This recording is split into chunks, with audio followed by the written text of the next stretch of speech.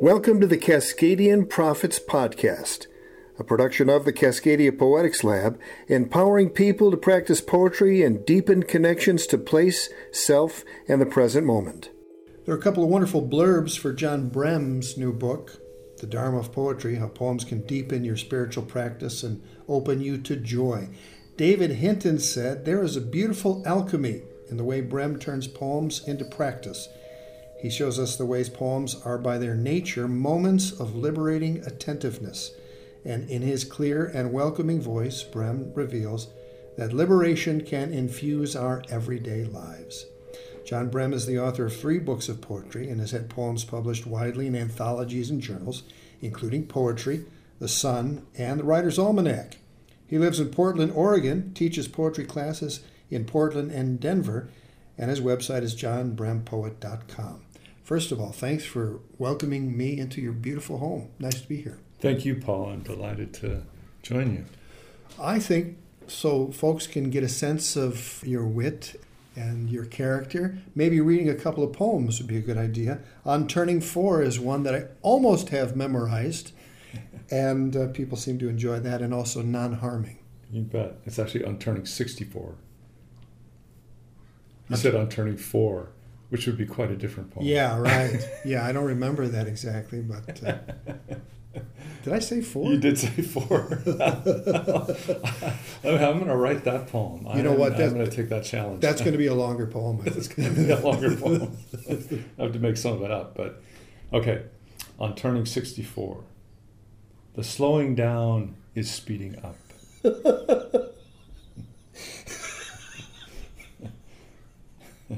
The discussion before the poem was longer than the poem. yeah, absolutely. Yeah, 6 words. That's my shortest poem so far. Yeah. How did you come up with that? It's funny. I had played around with that idea for a while. This idea that as we get older, time speeds up, but the body slows down. And I had sort of elaborated the basic idea of it, and then it just came to me, no, it doesn't need all that. Just there's a sort of perfect balance of slowing down and speeding up. And interestingly, my wife, I've always thought of this as primarily, a poem about the sort of degradation of getting older.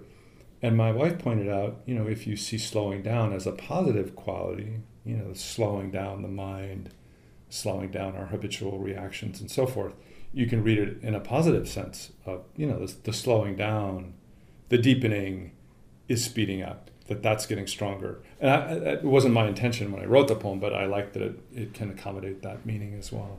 Could you read that again? Yeah. On Turning 64, the slowing down is speeding up. So I'm reminded of the Olympics in Atlanta, where they interviewed a 90-year-old at the time Olympian. And they said, 90 years old, what's it like being a former Olympian at 90? He said, well, I can do everything I was able to do at age 60, just slower. That's great. Oh, that's brilliant. I remember that. Yeah. The other inspiration for this poem, my teacher at Cornell, Archie Ammons, A.R. Ammons, has a wonderful book called The Really Short Poems of A.R. Ammons. And one in particular, he has a poem called Their Sex Life. One failure on top of another. Just 2 lines. One failure on top of another. So that I was strongly influenced by him as a teacher, but as a poet as well. And so that kind of wit, definitely something that I've cultivated in my shorter poems. You've had exposure to that. Yeah. Non-harming. Yes, okay, a longer poem. Non-harming. I wonder what the neighbors think when they see me outside with the BB gun shooting at the pigeons on our roof. I gave them a copy of my anthology, The Poetry of Impermanence, Mindfulness, and Joy, and the introduction makes me sound like a person who probably wouldn't be shooting at pigeons, even if only with a BB gun, which doesn't really hurt them, I tell myself, but simply encourages them to find someplace else to deposit their smeary droppings that threatened to turn one side of our house into a bad Jackson Pollock painting. Honey, come look at this. Isn't that the mindfulness guy out there with a gun shooting at his own house? I'm well aware of the irony, but life's like that, isn't it? A contradiction wrapped in an absurdity, etc. Still, plunking pigeons with a BB gun might not fall afoul of the injunction to not cause harm. I thought about shooting myself in the foot just to see how much it hurt, but decided against it. I tried placing scary-looking plastic owls strategically around the roof, but the pigeons laughed at that. I tried an electronic device that sent out a kind of subaudible to humans shrieking, imitative of a bird of prey, but they didn't fall for that either. I always thought pigeons were dumb, but now I'm not so sure. They've outsmarted me so far, not that that's any great accomplishment, moving from one side of the roof to the other, where the angle for firing is not so good, and where the homeowner is exposed, even in this early morning half-light, to the watchful eyes of the neighbors. Fantastic. I think about that, and as you're beginning to, it's a poem, okay, it's a poem, it's a good poem, there's, self-effacing humor, and feels very Zen to me, this understanding that what we strive to be and what we're taught in Dharma talks to be, we're trying to get to, but we're not quite there. And then when I come in your house, I'm thinking, I might be that brown house right over there in the neighborhood. The houses are very close. I was actually thinking of the neighbors across the street. They're the ones. Well, I gave them my anthology too. I pass it around, so yeah. You haven't found it in one of those little libraries yet, have you? That'll be the day. Oh man, that hadn't even occurred to me, but yeah, that could happen. I've thought about seeding the ones in my neighborhood with mine. I haven't done that yet, and especially when I saw some socialist propaganda in a little library the other day, I thought maybe I better not be that guy. Yeah, right. What was the first flash of inspiration for the new book, The Dharma of Poetry? The first flash of inspiration. Well, I did the anthology, The Poetry of Impermanence, Mindfulness, and Joy, and I taught from this book for quite some time, the poems in the book, before it became a book and then after it was published. And as I taught the poems and worked with them and explored them with students, I kept finding more and more that I wanted to say about the poems, and a way of reading poetry that I wanted to advocate. And so, I just felt like I would try these essays. And I had never really written essays before, except, in college. So it was an interesting challenge to write prose instead of poetry. And I just, I love these poems so much, and I wanted to share my enthusiasm for them, and I wanted to talk about how you might integrate poetry into spiritual practice.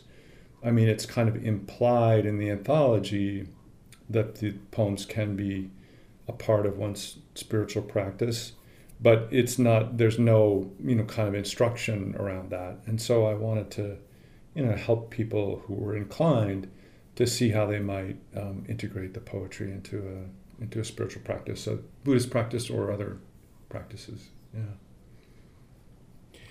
How do you define the term Dharma for non-Buddhists? For non-Buddhists, well, it has a number of different meanings. I think the main meanings, Dharma refers to the Buddhist teachings.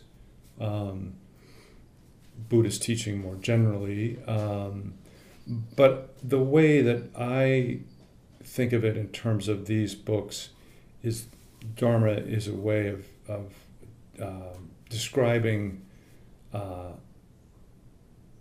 natural law, or things as they are, the way things are, the truth of things, the fundamental reality that we are encountering. So in that sense, the poems, I think, speak to that basic human predicament. And so many of the poems in the anthology and the poems I write about in the Dharma poetry are not by Buddhist poets. but they reflect that engagement with the truth of things. So, yeah. Close enough to Buddhism. Yeah, close enough, yeah. I saw a bumper sticker in California one time, I think it was the Bay Area, that said, less drama, more Dharma. Ah, nice. I like it. Yeah. That's great. You quote Issa in the introduction, and the work of those old Buddhist poets ages well, doesn't it? It sure does, yeah. Do you want to talk about that poem, Harming a Cricket, or Doing a Cricket No Harm? Sure. You say is a spiritual question. You say that in the book. Yeah, sure. I'll just read the little haiku by Issa. I'm going to roll over, so please move, cricket. And Issa's kind of famous for poems about small experiences and poems about insects, and he's an incredibly friendly poet. You know, you get this a sense of warmth and generosity and tenderness and care, and I just love that he speaks to the cricket. It's a poem addressed to the cricket. It's not about the cricket. He's actually making a request. You know, I'm going to roll over, so please move, cricket.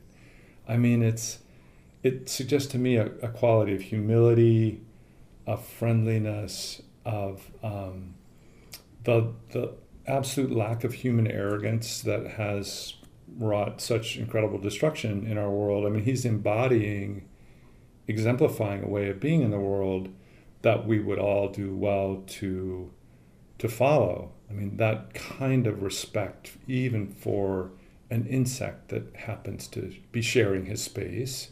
So that and the kind of childlike innocence of the poem, it just feels really refreshing. It feels like, yeah, I want to be that guy. I want to be that kind of person. Who treats a cricket like an equal. Yeah, who treats a cricket like an equal. Right, not the guy who says, I believe in animism, but a guy who can boil it down to those few syllables. Yeah, exactly. Yeah. You say poems have the power to fundamentally alter both our behavior and our awareness, but almost every contemporary poem we see seems to settle for much less than that. You think that's the case? And if so, why do you think that is? That contemporary poems don't fulfill that aspiration? They don't. They're not interested in doing that. They're interested in being clever, ironic, in virtue signaling, or any number of things. Right. Yeah. Yeah. That's a great question, and you know, I have to confess that I'm not an expert on contemporary poetry. I mean, it's so hard to have any kind of grasp of. There's so much going on. You know, it's hard to generalize, but I think.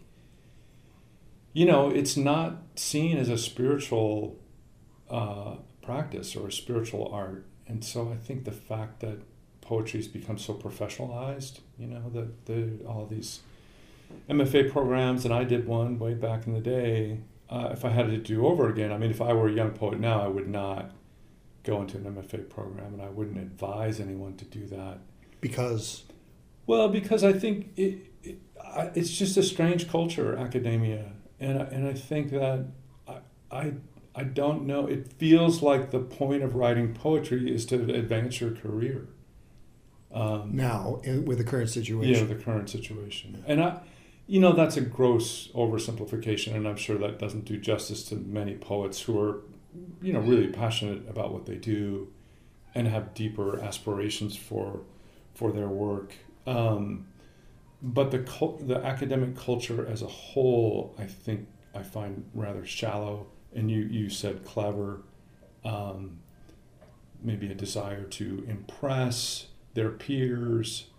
I don't really. It feels hollow to me. I've gotten to the point where if I feel like there isn't some spiritual depth to a poem, I don't really engage with it. And it doesn't have to be obvious. It doesn't have to be explicit. But if I don't feel the poem is coming from that source, then it's hard for me to really sink deeply in. So, yeah, why that is, I'm not sure. But I think it has to do with the institutionalization of creative writing. I mean, 50, 60, 70 years ago, up until that point, I mean, no one took a poetry workshop. No one took a creative writing workshop. I mean, you just learned by doing it, and you did it because you had to do it. You didn't do it because there was a flashy brochure about an MFA program that looked very seductive, So things have changed. There was the cat's no problem. Okay. No, I mean, he wants to be famous too. He wants to advance his career, I think, and it's working. It's working so far.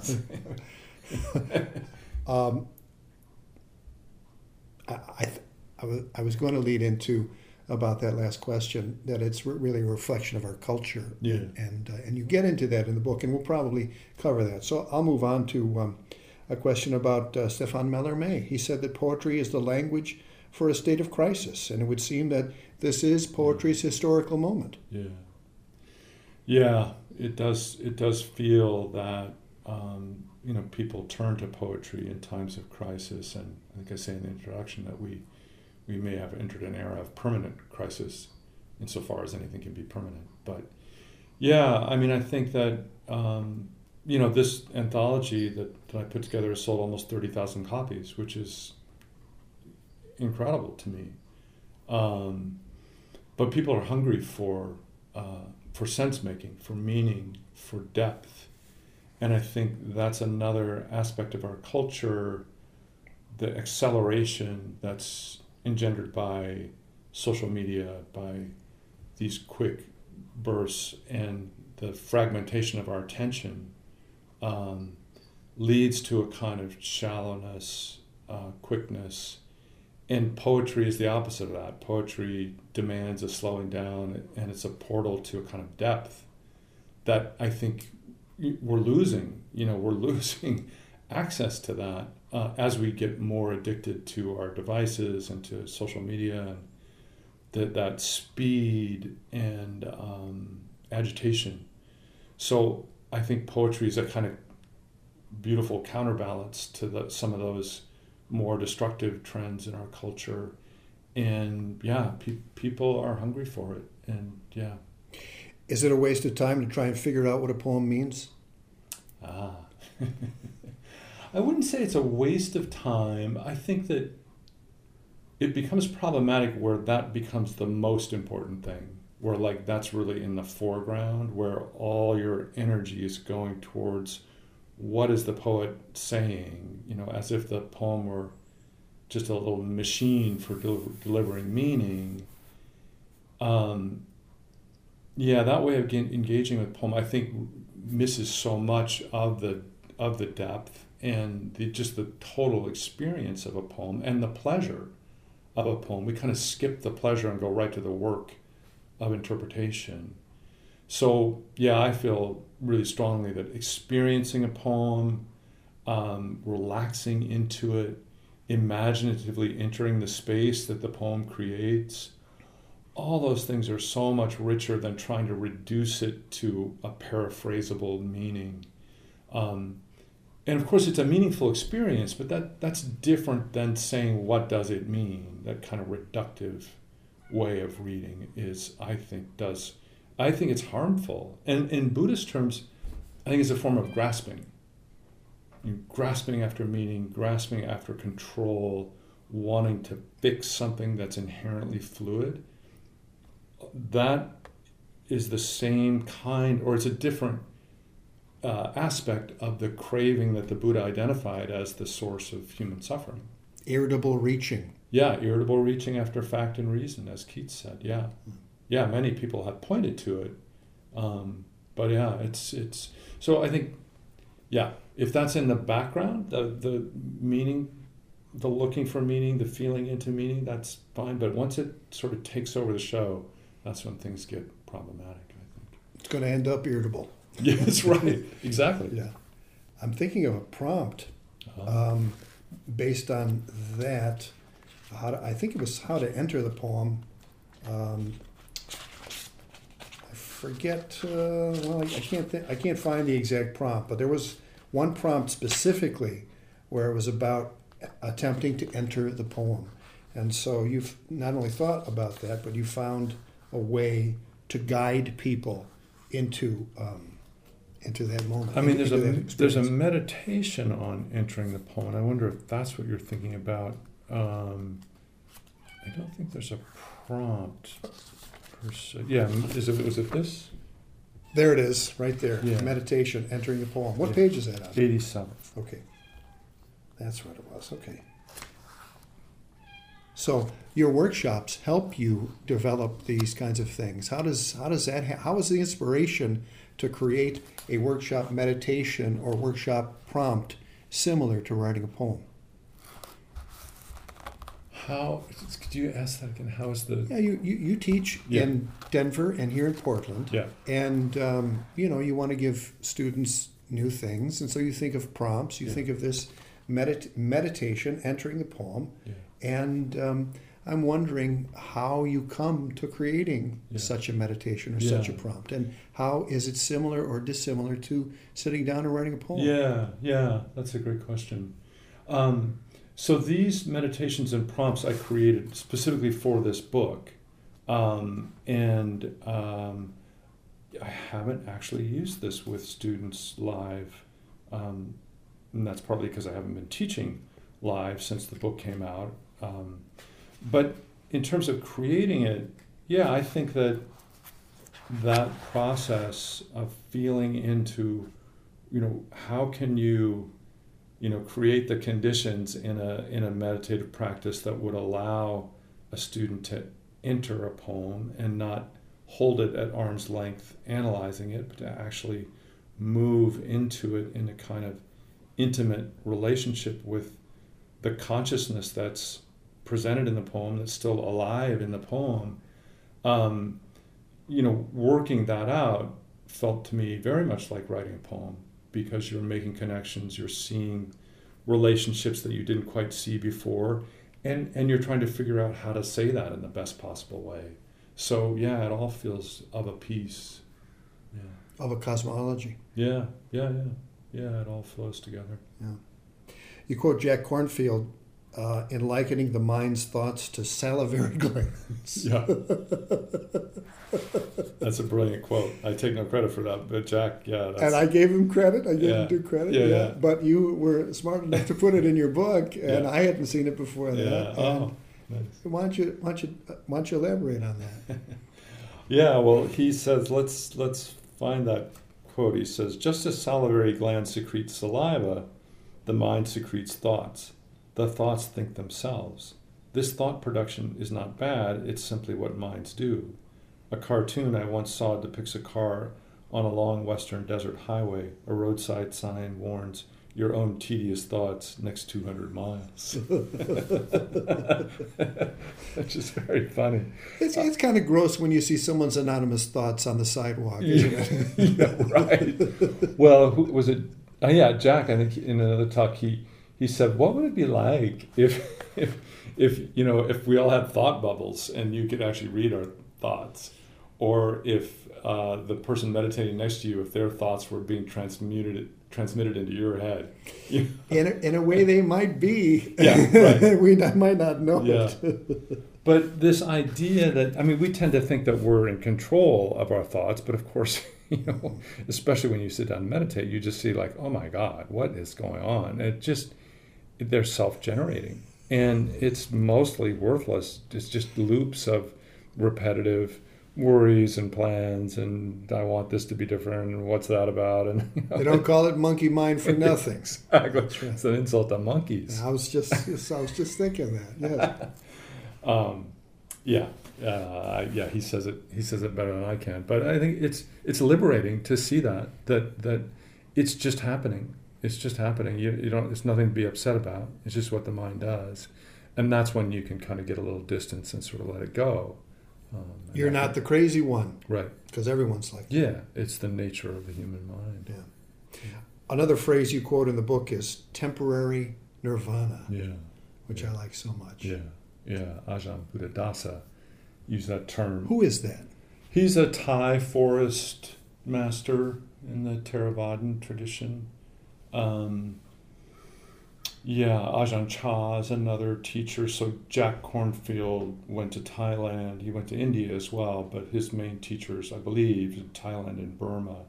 So he comes out of that school, the Theravadan mindfulness school, and Ajahn Buddhadasa is part of that. Ajahn Chah was one of Jack's main teachers. But yeah, temporary nirvana as the sacred pause of stopping the momentum of the mind, not reacting, making that commitment to not just be swept up in our habitual reactions, but to allow for space before responding.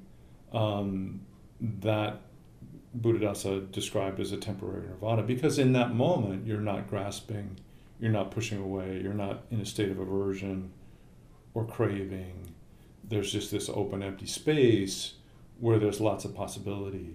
And that, one way to describe that is a nirvana, temporary, but still it's a taste of what it would be like to be free, to not be just run ragged by our habitual thoughts and reactive patterns. Good practice for the next lifetime. Yeah, exactly. Right. You write that a more fundamental purpose of poetry is to open a secret passageway to the freedom and refreshment that lies just beyond that self-centeredness. That's an extension of, it's a longer temporary nirvana. Right. Yeah. Same thing though. Yeah. I think it really can take us, out of ourselves and beyond the constrictions of ego and the small self. I mean, poems arise from that energy. So I think any great poem you read, and of course I can't verify this, no one can, but my assumption is that they come out of states of self-forgetfulness, of that true self speaking. And so when we encounter poems like that, it calls forth our own true self, our own not separate, our Buddha nature comes forth, it shines forth when we encounter those poems, and that's a beautiful thing. How did you begin to experience that? That secret passageway, that little taste, that shot of freedom. When did that? Do you remember that? The early experiences of that? Yeah. I mean, when I first started writing poetry, when I first started reading poetry, when I was in high school and just after high school. So I grew up in a very unartistic family. My father worked in a factory. He had dropped out of high school. Very intelligent man, but just grew up in the Depression, very poor. Nobody in my family went to college. My brother went for a while but dropped out. Anyway. Where'd you grow up? Lincoln, Nebraska. Yeah. And my parents were very pragmatic people. They were very practical, sort of down to earth. And I just had different impulses, and I didn't want to replicate the life that they were living. And when I discovered poetry, I'm gonna have to sneeze. When I discovered poetry, it felt like this portal into a different way of being in the world. And it felt like a secret passage to me, because at that time in the early 70s in Lincoln, Nebraska, from a working class family, and I was an athlete in high school, nobody was saying, "Oh, you should become a poet," or that was not considered a cool thing to be. But so when I discovered that, it was quite remarkable. I felt like it kind of saved me. I mean, I had a lot of trauma as a child and felt pretty lost. And when I found poetry, I felt like, this is where I can be who I really am. And yeah, it was joyful. It felt magical. Yeah. You remember the poets you were reading back then? Well, there was William Carlos Williams was big, because I got it, the simplicity and clarity and immediacy of the things he just noticed and wrote about. So he was really big for me. There was a poet named Ted Kooser who... Heartland poet. Yeah. And his early work I still think is really strong, but, he was writing about the world that I was in. And before I discovered poetry, I thought Nebraska was the most boring place on the planet. It's just like, well, there's nothing. It's just it's not mountains, it's not ocean, it's not forest, it's just nothing. Al Huang said that Omaha is the most spiritual city in the world. Really? He said, what other city would be named Omaha? Said that on my show. I know it's corny, but I love it. Oh, that's great. I've never heard that before. I'm going to hang on to that. Yeah, it has that God syllable in it. Uh-huh. But so when I read Ted Kooser, it's like, oh, wait, there's a richness here, a subtle beauty in the plains.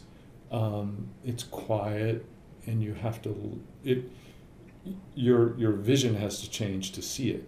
It's not like you go to Colorado and you're overwhelmed by the beauty of the place. Nebraska is not like that. But once I started reading poems, it's like everything came alive, and suddenly a fence post became really fascinating. Or walking, down an alley and looking at the stuff people, set behind their houses. They didn't want to throw it away, but they didn't want to also really keep it. Right. And I just became fascinated with these sort of ordinary things. I'm reminded of a prompt where you take a lamp on your desk or some simple object. Making friends with ordinary objects. Yeah. It's the first prompt. Yeah, so yeah. That's at the core. Yeah, of that. exactly. Yeah. Isa comes up again in the book, page 76, translated by my late friend, Sam Hamill. Maybe you could read that one and we could talk a little bit about that. Sure. The distant mountains are reflected in the eye of the dragonfly. Even the cat likes it. You write that there's a decentering of the human point of view in that poem, like the earlier poem, and that the poem allows us to pour ourselves entirely into the act of noticing. And when I think about that phrase, I think about Alfred North Whitehead and his concept of prehension. Not just noticing that there's a picture on the wall, but noticing that there's a beautiful green color with 4 trees on it, a cloudscape, and something that you can go deep into. That not just noticing it, but really making it an extension of your being. Yeah. That's what you're talking about. Yeah. It's the relationship. It's the relational quality. And you mentioned Whitehead, and I've been reading Ian McGilchrist, who's a contemporary philosopher, but he quotes Whitehead quite a lot. But he argues that the way we perceive works of art is more like the way we perceive other humans than it is like thing. Like, I'm not saying that very well, but the way we engage with a poem is much more like the way we engage with another person than it is the way we engage with a thing, and that shifts the what we notice, how we pay attention, and the relational quality becomes quite different. It's not a dead object to be studied, but a living presence to be in relation with. And that relation will change. You read this poem, in 2 weeks from now, or in the summer, or whatever. You'll have a different experience. I mean, it's a living embodiment of a moment of consciousness, a moment of seeing, in this case, that's really vivid and still alive in the poem. Yeah. Something organic rather than the poetry of forensics. Right. Yeah. I'm reminded of Jack Spicer. A poet is a time mechanic, not an embalmer. Oh, that's nice. A time mechanic. Not yes, right. You're not just experiencing it and embalming it and setting it, forever in one condition. But yeah. Several times in the book, you call out the quote rationalist, materialist, utilitarian worldview, and say that it has clearly dominated Western culture with disastrous results. Yeah. That's really at the core of it all, isn't it? Yeah, I think we're seeing it. We're seeing that way of being in the world and what it has done.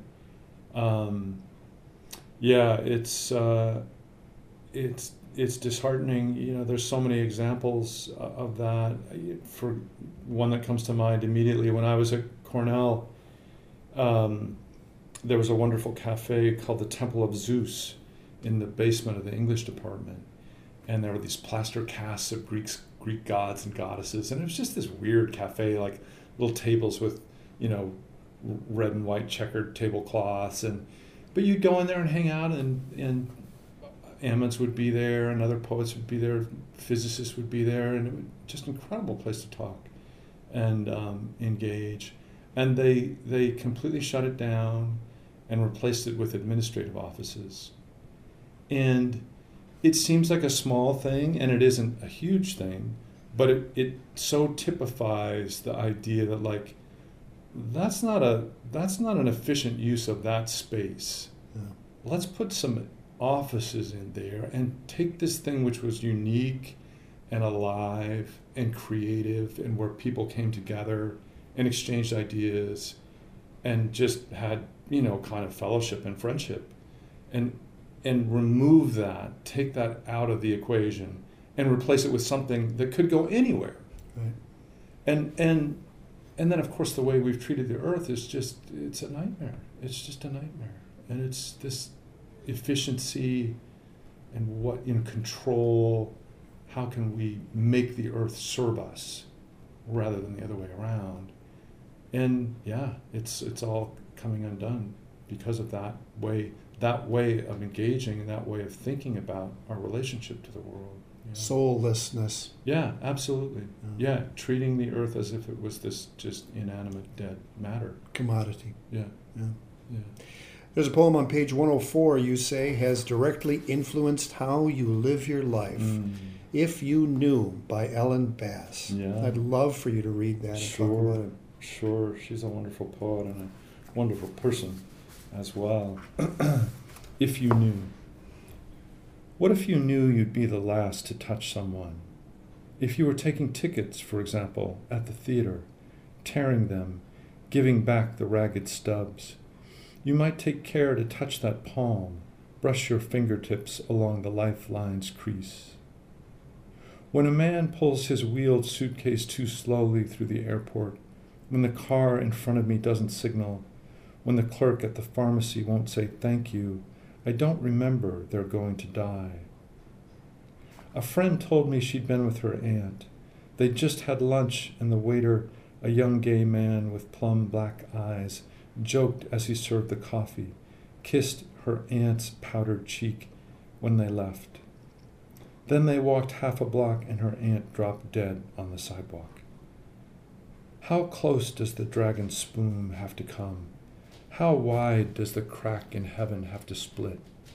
What would people look like if we could see them as they are, soaked in honey, stung and swollen, reckless, pinned against time? That's beautiful. Yeah, that's a powerful poem and a powerful teaching.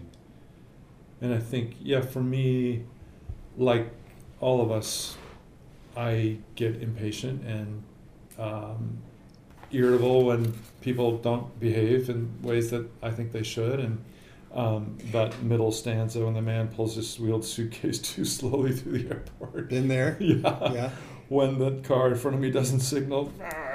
Andrew Schelling says that in Boston, people are going faster than you, are fucking maniacs, and slower than you are fucking assholes. Yeah. It's one or the other. Right, exactly. Yeah, it's one or the other from the state of ego and personality. Right. Actually, Sharon Salzberg, I did an online retreat from her a while back, and she tells a story about driving in Boston, the insane traffic, and complaining about it. And they're stuck in traffic, and her friend says, we are the traffic. Exactly. I've heard that quote before. You've heard that, and it's absolutely right. Yeah. You're complaining about the traffic, you are the traffic. Yeah, right. Yeah. It's not like you have a right to be there, but nobody else. That's exactly right. And McClure said driving the car is personality enshrined. Yeah, exactly. Yeah, and what do you want to bring to the world? Do you want to bring gentleness? Do you want to bring patience? Do you want to be the person who slows down and lets somebody in, or do you want to bring aggression and irritability and anger? And Lord knows we need more patience and forgiveness. But this like, I don't remember they're going to die. And that seems to me the key teaching in this poem, is that everyone suffers. Everyone suffers. Everyone has grief and loss and pain, and we are all going to die, and therefore, more kindness, just more kindness. You just don't know what condition the clerk that doesn't say thank you, we don't know what happened to her an hour before or a day before or when she was 2. We just don't know, but we can assume that there's suffering there, and we can bring more kindness. Yeah, so I find that poem very inspiring. Cut her some slack. Yeah. In the book, I read these poems. I mean, anytime I read a poem, somebody sends me a poem, I read it and think about it. And I want something deeper than rhetoric. Yeah. And rhetoric seems to be the default mode for most poetry that, I don't know, is linked on Twitter or what we're exposed to. And when I think about the extreme lesson here in mindfulness, this opportunity to come to poetry and come to life from a deeper place, and then something like Russia and Vladimir Putin invading Ukraine on this very morning, and wondering how to attempt to write a poem about that. Yeah. What advice would you have for someone moved by this, whose own government perhaps is complicit of similar offenses? If we look at the Iraq War or any number of coups in South America and Central America and Iran and everywhere else. Yeah. How would one begin to sit down and write a poem about what's happening right now in Ukraine? Boy, I don't know the answer to that question. I mean, it's so big and so intense and so much suffering and destruction happening. I find it overwhelming. I couldn't do it. I couldn't really give advice on how to do that. I do think that any poem written out of a sense of inspiration and genuine kind of urgency and depth is an act of non-aggression, and is on the side of peace and balance and non-harming. So even if we can't write about these huge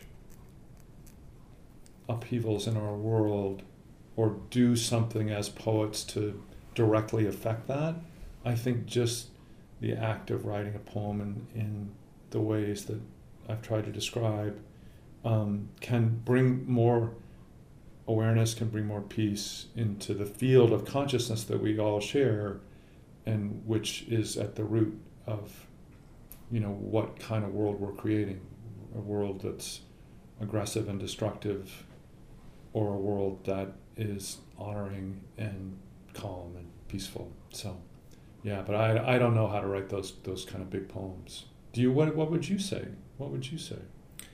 Well, I think you started it by poem as active non-aggression. Yeah. I think I would start with that. Yeah. There was a C.A. Conrad poem on Twitter this morning that I saw that I retweeted, so I knew I would have it handy. And how that was available this morning, I thought was genius. He's obviously thought a lot about this, and I'm going to have to screen grab that and have that. Yeah. But other than that, when we write a poem thinking, let's do horrible things to Vladimir Putin or Donald Trump or whatever dictator of the moment is there, it just keeps us in a space that perpetuates. It makes us a little Putin. Right. So you need to get to a place deeper than that. Yeah. And I think that what you said, poem is an act of non-aggression. I would start with that. Yeah. This poem is an act. In fact, I started writing one in my head. Now, where do I get a chance to write it? I can't be like Ginsberg driving 70 down north on I-5, putting it into the microphone. I don't think it works. It could work like that. Yeah. You could get a first draft like that. Yeah. But I would start with that. Yeah, and then see where it goes. Yeah. And see where it goes. Yeah. And then always when I'm in the poem and it seems too rhetorical or abstract, I think, what thing? Yeah. What thing is there? Because things come into your sensorium for a reason. And you're swirling out yourself. Yeah. And if you're swirling out an act of compassion, then there's a good chance that something might happen to inform the poem and add some color and some tangible, some ground, yeah.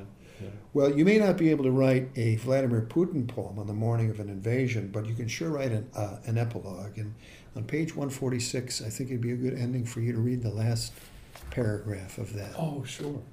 Because I think that really sums up very nicely. And for a guy who's just started writing prose, this is brilliant. I'm in awe of that, if that's the case. So, thank you. Yeah, so this is the very end of the book.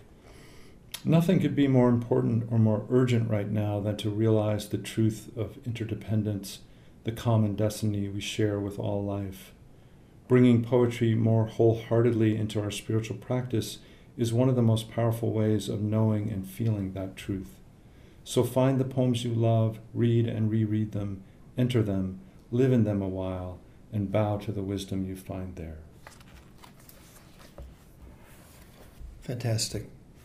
Thanks for all you do for poetry and for this community. A real delight to have this experience. Oh, it's been such a pleasure, Paul. Really, I really loved our conversation. Thank you.